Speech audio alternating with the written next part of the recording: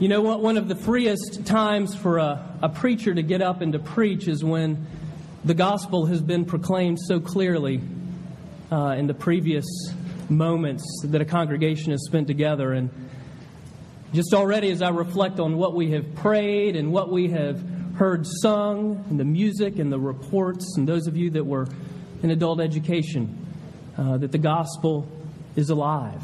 The gospel changes people. And that when we gather on a Sunday morning, it's not about a monologue. It's not about people up here speaking to people out there, but it is a dialogue between us as a congregation and our Creator, our King. And so it is a joy to be able to open God's Word to you this morning. I'm Camper Mundy, Associate Pastor here, and I also would like to extend a special welcome to those of you who may be visiting. We're glad to have you in our midst. And today we continue with a sermon series in Mark's Gospel entitled, The King Has Come. And we're actually nearing the end of that series. I've got about 3 more weeks in it. And in particular, this morning, we're going to look at one of Jesus' most difficult and offensive sayings. A sharp comment with a striking insult. In this passage that we're about to look at, we are confronted with a question. And that question is why? Why this offensive statement? Is Jesus a king of love? Or is he a king with an attitude? And our text this morning comes from Mark chapter 7, verses 24 through 30. You'll find it on page 843 if you're using the Pew Bible, Mark chapter 7. Let's take a moment to pray before we hear God's Word.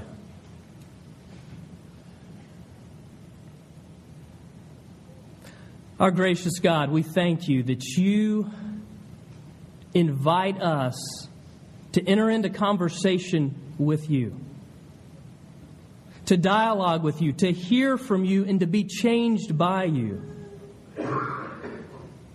And so we ask once again, not in and of ourselves, but because of you and your goodness and your mercy, do it again. Do a work in our hearts and through our lives, opening your word to us and us to your word. And we pray it in the name of Jesus. Amen.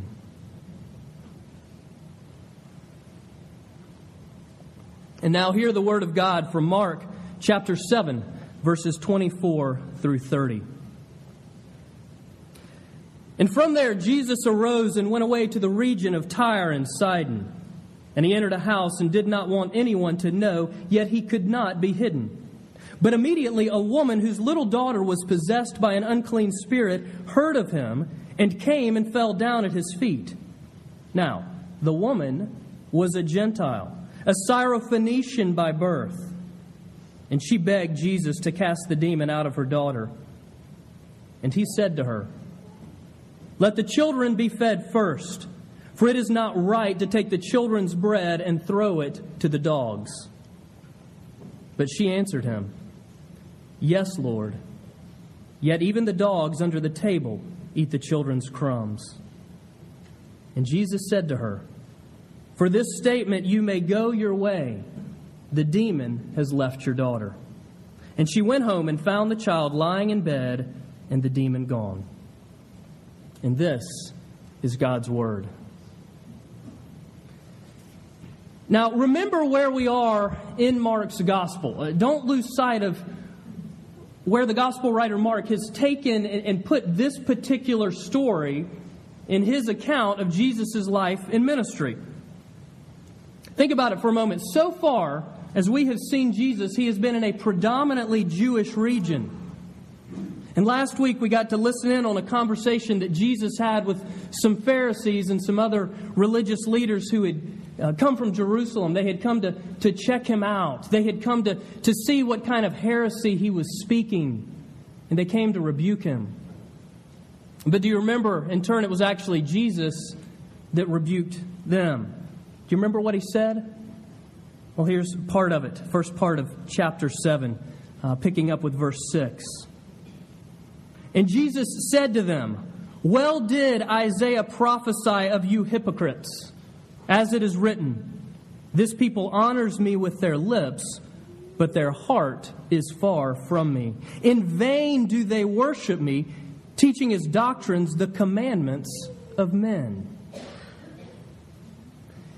And then a little bit later, we got to overhear a conversation that Jesus had with his disciples. He had just spoken to a crowd of people, and then he and his disciples retired to a house, and they said, "Jesus, can you explain what you just said? Can you explain that to us?" And so this is what Jesus said to him, verse 18. And Jesus said, "Then are you also without understanding? Do you not see that whatever goes into a person from the outside cannot defile him, since it enters not his heart, but his stomach, and is expelled? Thus he declared all foods clean." Jesus explains that the heart of the matter is the heart. It's the heart that matters. It is not doing the right things that makes us clean, but it is a changed, a transformed heart that makes us clean. Now, having just declared all foods and implicitly all things to be clean, Jesus now leaves this Jewish region and goes to a Gentile region, apparently to get some rest. Verse 24 says that Jesus goes to the region of Tyre and Sidon. Now, this was probably the most extreme expression of paganism known to any Jew in that day. And so Mark has just set up quite a contrast for us. A contrast in light of the previous passage where Jesus dealt with the ceremonially clean religious leaders, and now is entering the disgustingly unclean land of Gentile pagans. And so that is the setting for our story this morning. And so as we walk through this story together to help us better hear God's Word, I want us to consider the passage in three parts: an outcast, an insult, and an affirmation. An outcast, an insult, and an affirmation. So first, an outcast. Verses 25 and 26. And let me reread those for us. "But immediately a woman whose little daughter was possessed by an unclean spirit heard of Jesus and came and fell down at his feet. Now the woman was a Gentile, a Syrophoenician by birth, and she begged Jesus to cast the demon out of her daughter." 3 strikes and you're out. Isn't that how the old ball game is played? 3 strikes? Well, here we have 4. 4 strikes. 4 strikes within the context of a first century Middle Eastern culture. First off, this is a woman. This is a woman who is a Gentile. Third, this is a woman who is a Gentile from an extremely pagan region and race. And then fourth, one who comes not on behalf of a son, but of a daughter. Now, this combination was seen as being well beneath the dignity of any true rabbi. As one commentator puts it, of all the people who approach Jesus in the Gospel of Mark, this individual has the most against her from a Jewish perspective. Verse 26 reads like a crescendo of demerit. This woman can claim none of the credits that a good Jew might bring to the prophet of Nazareth. Her only cover letter is her desperate need. And not only would the Jewish religious leaders be disgusted by someone like this, but Jesus' disciples weren't comfortable with her either. Verse 26 says that she begged Jesus to cast the demon out of her daughter. She begged him. In the original language, more literally, she kept begging or she kept asking. It's a continuous action, because what is happening is this woman is before Jesus asking over and over and over and over. Now, we don't get as clear a picture of it here in Mark, but in Matthew's account of this story, Jesus' disciples, it is very clear that they don't like this situation. The woman is beginning to get on their nerves. And so they say to Jesus, "Send her away, for she is crying out after us." They are uncomfortable. They are bothered. And so they say, "Jesus, get her out of here. Send her away." And I wonder, maybe their judgmental hearts remembered another Gentile pagan woman from this region, the wicked Jezebel, who had once introduced demon worship to ancient Israel. And I wonder if their judgmental hearts thought about this woman, disgusting, serves her right. She got what was coming to her. Demon-possessed daughter, what else would you expect? And sadly enough, it's not just Jesus' disciples of that day, but also those of us who are followers of Jesus today. Don't we often do the same thing? Too often we treat the outsider as an outcast. We're judgmental of those who are different, or who lack something we don't have, or maybe they possess or do something that we disapprove of. And this morning in Adult Ed, you heard about cross-cultural relating. And sometimes the assumptions that we bring into a situation are arrogant and demeaning. You know, in fact, just this week, as I was praying and reading through this passage, the Lord stopped me in my tracks and convicted me of someone that I was treating in my heart as an outsider, as an outcast. It's so easy to do when our hearts are not washed in the gospel, when they are not daily cleansed by word and prayer and a posture of faith and repentance. Because when we are not bathed in God's word, when we are not sitting in the truth of the gospel, our hearts suffer the hardening of their spiritual arteries, and we lose sight of all that is real and all that is true. And it's interesting, often the way that we think about other people, or even the way that we treat other people, that often reflects the way that we believe God treats us. So how does God treat us? How does God treat the woman in this story? And that leads to our next point, an insult. An insult, verses 27 and 28. Verse 27. And Jesus said to the woman, "Let the children be fed first, for it is not right to take the children's bread and throw it to the dogs." But she answered him, "Yes, Lord, yet even the dogs under the table eat the children's crumbs." It is not right to take the children's bread and throw it to the dogs. What in the world? You know, I don't know of anyone that's ever had this as their memory verse. Is this the same welcoming-hearted Jesus that we have been seeing throughout the Gospel of Mark? How did this slip in here? Jesus' statement to this Gentile pagan woman is startling. It is not right to take the children's bread and throw it to the dogs. Now, a few things to notice about this. In this abrupt statement, Jesus refers to his fellow Jews as the children. The bread is his message about the kingdom of God, which we've been hearing about throughout the gospel. And the dogs refer to Gentiles, and here, specifically, to the woman. One commentator states, "The reference to the woman as a dog ranks among the most offensive sayings of Jesus." So what are we to make of this? Well, first, I need to ask you a question. Okay, this is time for audience participation. Don't worry, I'm not going to ask you to come up here. I'm not going to put anybody on the spot. If you have a dog or have ever had a dog, please raise your hand. This is church, be honest. Okay, good. Well, the majority of you.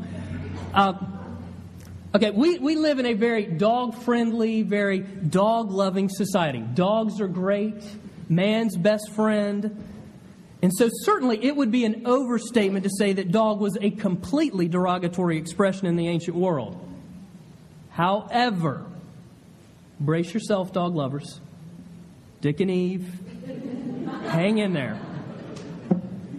However, almost every Old Testament reference to dogs shows the loathing that devout Israelites felt toward them. Dogs were seen as unclean. They ate garbage. They ate dead animals. So we move to the New Testament. You think it would get better. It doesn't. Jesus says not to entrust that which is sacred to dogs. He describes human misery in terms of dogs licking beggars' sores. Yeah, ooh. Paul speaks of his opponents as being dogs and evildoers. Using the expression dog in reference to someone was a statement of contempt toward a person judged worthless and expendable. Even in the broader rabbinic tradition, those writings that we have from early Jewish religious leaders, dog was a term of reproach in reference to, and I quote, the most despicable, insolent, and miserable of people. It was with this level of contempt that Jews applied this insult to Gentiles during that day. Are you beginning to feel the weight of this? You know, possibly the closest that we can get in 21st century America to feeling the weight of this is to think of the offensive force behind referring to a woman as a female dog. And I'll let you fill in the blank. Verse 27, Jesus says to the woman, "It is not right to take the children's bread and throw it to the dogs." So, is Jesus speaking a direct insult at this woman? Is that what he is doing? Cutting her down, calling her worthless and expendable. Is that what Jesus is doing? No. No, he is speaking a short parable to her. Did you realize that? This one verse is a parable. I think it's probably the shortest parable of all of Jesus' teachings. It's a life metaphor. Now, how do we know that Jesus doesn't think of this woman as a dog? If he did, he would not be speaking to her in the first place. He wouldn't even be acknowledging her. Now, very important to this parable is the distinction that we've already made between Jew and Gentile. Jews saw themselves as children of God, and in their thought world, no one else had access to God's family. Everyone else was a dog. And so the issue at stake in this brief interchange is whether or not Gentiles too have access to God. Now, upon the woman's initial request, Jesus leaves the door open to that possibility. Did you notice he uses the word first? First, it's an invitation. Let the children be fed first. Let the Jews be fed first. And then what? Yes. Many of you know your Bibles well enough. You know that Jesus came first to the nation of Israel. But not, as was Jewish thought, not to the exclusion of non-Jewish people. And that is good news. That is good news for us. That is good news for the nations. Based on our ethnicity, our race, based on so many other barriers, we are not blackballed from the fraternity of faith. We are not blackballed from God's family. That is good news, friends. In verse 28, the woman shows that she understands this. "Yes, Lord, yet even the dogs under the table eat the children's crumbs." She doesn't get defensive. She accepts her humble position. She insists that God's mercy and grace are so abundant that there's more than enough blessing to feed all the people. And here's where the stark contrast with the previous section picks back up. There's a big difference, a huge difference between this woman's approach to receiving God's blessing and that of the Jewish religious leaders in the previous section, whose hearts were far from God. This woman knows her lack of credentials. She knows her lack of heritage. She knows her desperate need, her unworthiness. And so she does not come to Jesus on the basis of her goodness. She comes to Jesus on the basis of His goodness. She comes to Jesus on the basis of His goodness. When you come to Jesus, when you come before God, whose goodness are you standing on? You know, this reminds me of King David. He wrote in Psalm 69, "Answer me, O Lord, for your steadfast love is good. According to your abundant mercy, turn to me." David is crying out to God, but not based on his goodness. If you know the story of David, he clearly breaks every single one of the 10 commandments. And yet he's referred to as a man after God's own heart. Because he comes on the basis of your steadfast love, O Lord, on your goodness, according to your abundant mercy. Turn to me. The woman asks for what she doesn't deserve based on the goodness of Jesus. And she receives God's blessing. Well, that leads to our final point. An affirmation. An affirmation here, verses 29 and 30. Verse 29. And Jesus said to the woman, "For this statement you may go your way. The demon has left your daughter." And she went home and found the child lying in bed and the demon gone.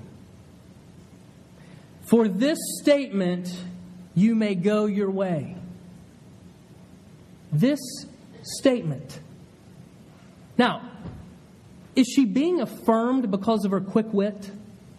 Because she has figured out how this Jesus guy works and has figured out, I know the right things to say to gain favor with God?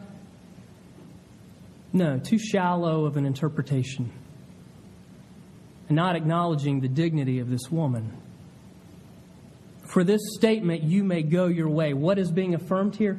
It is her faith. It is her faith. Interestingly enough, the word faith is not even mentioned in this account of the story. Now, Matthew's account mentions it, and it seems like the editors of our English translations agree as well, since just about all of them I could find list the heading as the Syrophoenician woman's faith.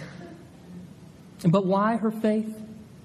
Because it is that which is springing from her heart in response to God's word. That which is springing from her heart in response to Jesus' parable. Do you see what's happening? The woman speaks to Jesus from within the parable. She doesn't step outside and distance herself from God. She steps into the story and responds from that place. She speaks His language. The language that Jesus speaks to her, she speaks back to Jesus. The language of God's kingdom. The language of the gospel. In the words of theologian James Edwards, this believing woman submits her cause entirely to Jesus, and she is not disappointed. For such a reply, you may go, says Jesus. The demon has left your daughter. What irony! Jesus seeks desperately to teach His chosen male disciples, yet they are dull and uncomprehending. But after just one sentence, this pagan woman understands Jesus' mission. How? How is this possible? The answer is this. Listen closely. The answer is that the woman is the first person in Mark to hear and understand a parable of Jesus. The brief parable of the children and dogs at the table has disclosed to her the mystery of the kingdom of God. And here's the kicker. She does what Jesus commands of those who would receive the kingdom and experience the Word of God. She enters the parable and allows herself to be claimed by it. She enters the parable and allows herself to be claimed by it. You see, if we are to truly live by faith, if we are to truly live out the gospel that we are called into, we too, you and me, we must enter into the parable. We too must be consumed and transformed by God's Word. Dogs? Yes. Children? Yes. It's the very thing we remember every week when we have our confession of sin and assurance of pardon. Speaking the truth about ourselves and the truth about God and what He then says of us and speaks into us. Now, have you entered into the parable? Or have you kept a safe distance, listening, some interesting facts? Or have you really entered into God's Word, beginning to allow it to consume you? Well, to enter the parable, we must look into the mirror. We must look into the mirror of God's Word. Now, we spoke about this gospel key a year ago, and it's worth repeating. You remember we were in the gospel according to James. And James likens God's Word, the Bible, to a mirror. James exhorts, and I believe Eve referred to this morning, be doers of the Word and not hearers only. Be doers and not hearers only. But first we do hear. First we do hear the Word of God. First we do see into the pages of Scripture. And then out of that we do. As we look into the pages of Scripture, what we see is this. We see that God's Word shows us who we are before it ever tells us what to do. This is not merely a book of rules that if you get right, God will have favor with you. No. God's Word shows you who you are before it ever tells you what to do. Knowing this is central to understanding the Bible. Knowing this is central to living out the gospel. The Christian life is about a heart change that gets expressed through faith. Just like this woman. And like this woman, when you look into the mirror of God's Word, you'll see two things. As one pastor puts it, you'll see that you are radically fallen due to sin. And you'll see that you are infinitely exalted through faith in Jesus Christ. Radically fallen, infinitely exalted. On the one hand, you see that you are messed up, just like everybody else. We are all in the same sinking boat. You need a Savior. The person next to you needs a Savior. As the saying goes, the ground is level at the foot of the cross. You are radically fallen and thus in radical need of Jesus. On the other hand, you see that you are valued just like everyone else. Everybody has worth and dignity, created in the image of God, bestowed upon them when God spoke you into existence. Christ died for you. Christ died for the person next to you. And through faith in Jesus, you are infinitely exalted in Him. So as we look into the mirror of God's Word, as we come here this morning to Mark 7, on the one hand, we see that we are despicable dogs, worthless outcasts, no credentials, nothing on which to stand, period. We don't stand on our accomplishments because they are rubbish. We don't stand on our acquisitions because they are worthless idols. Of course, we don't stand on appearances because they are merely that, just appearances. But on the other hand, we see that we are beloved children by God.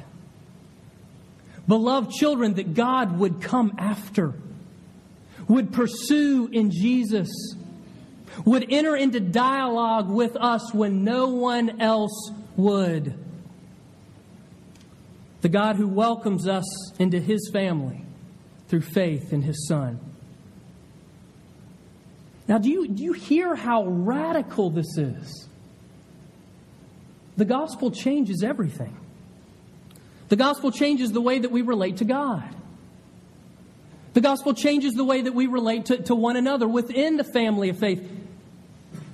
The gospel changes the way that we relate to those outside of the family of faith. Think about it for a moment. The way that we relate to God. The gospel empowers us to come to God in prayer just like this woman, in both humility and confidence. In humility and boldness, she reminds me of the persistent widow. It's this humble contentiousness. Because you can go and you can claim the goodness of the gospel based on His goodness. Just like this woman, just like Jacob, you can go to God and you can wrestle with Him and say, I will not let go until you bless me. Now, we don't always know what that blessing looks like. We don't. But He always does. We think we know what we need, but He always knows what we need. And He provides it for us. So radically changes the way that we go into the throne room of the King. Humility and confidence, boldness together. Now the gospel changes the way that we relate to others within the family of faith. I'm no better than you, you're no better than me. Now we try to position ourselves in such a way, and that's where we need each other for faith and repentance. We can encourage one another, we can receive encouragement. We forgive one another, and we receive forgiveness. We learn to live within the rhythms of grace, because that is the way that God's posture is toward us. And the gospel changes the way that we relate to people outside of the family of faith, the outsiders. Do we treat them as outcasts? Adult Ed, this morning, we considered cross-cultural mission to the Cherokee Nation. The jesters talked to us about the challenges of that, and then the Turners came and shared with us about going to a Mercy Conference.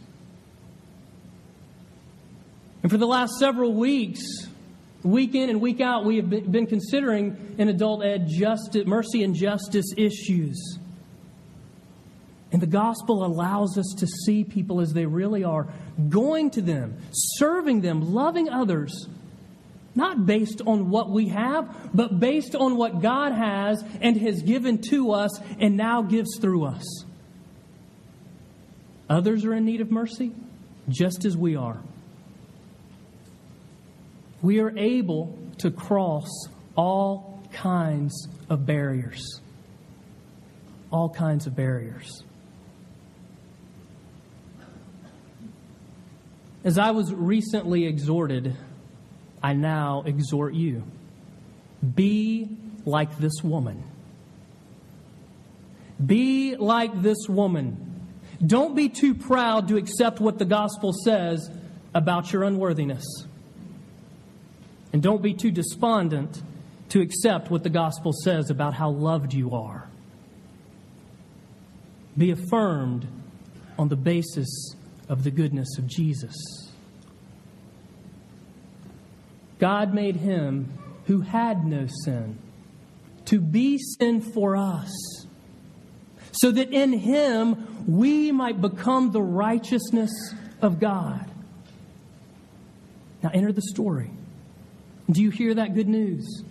On the cross, the ultimate child of God became a dog so that we dogs could become children of God. Enter the parable. Enter God's word. Allow it to transform you. The King has come. The kingdom of God is at hand. Repent and believe and live out of the good news. Thanks be to God. Let's pray.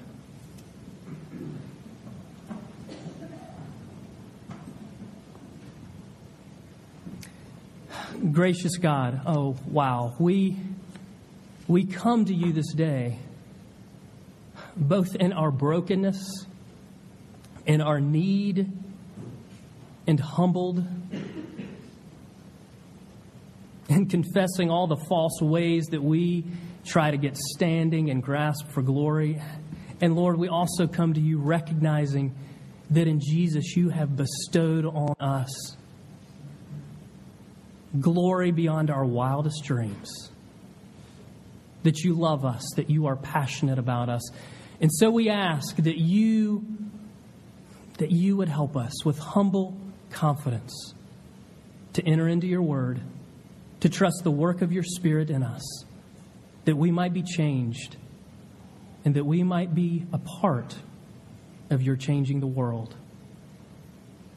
And we ask all this in Jesus' name. Amen.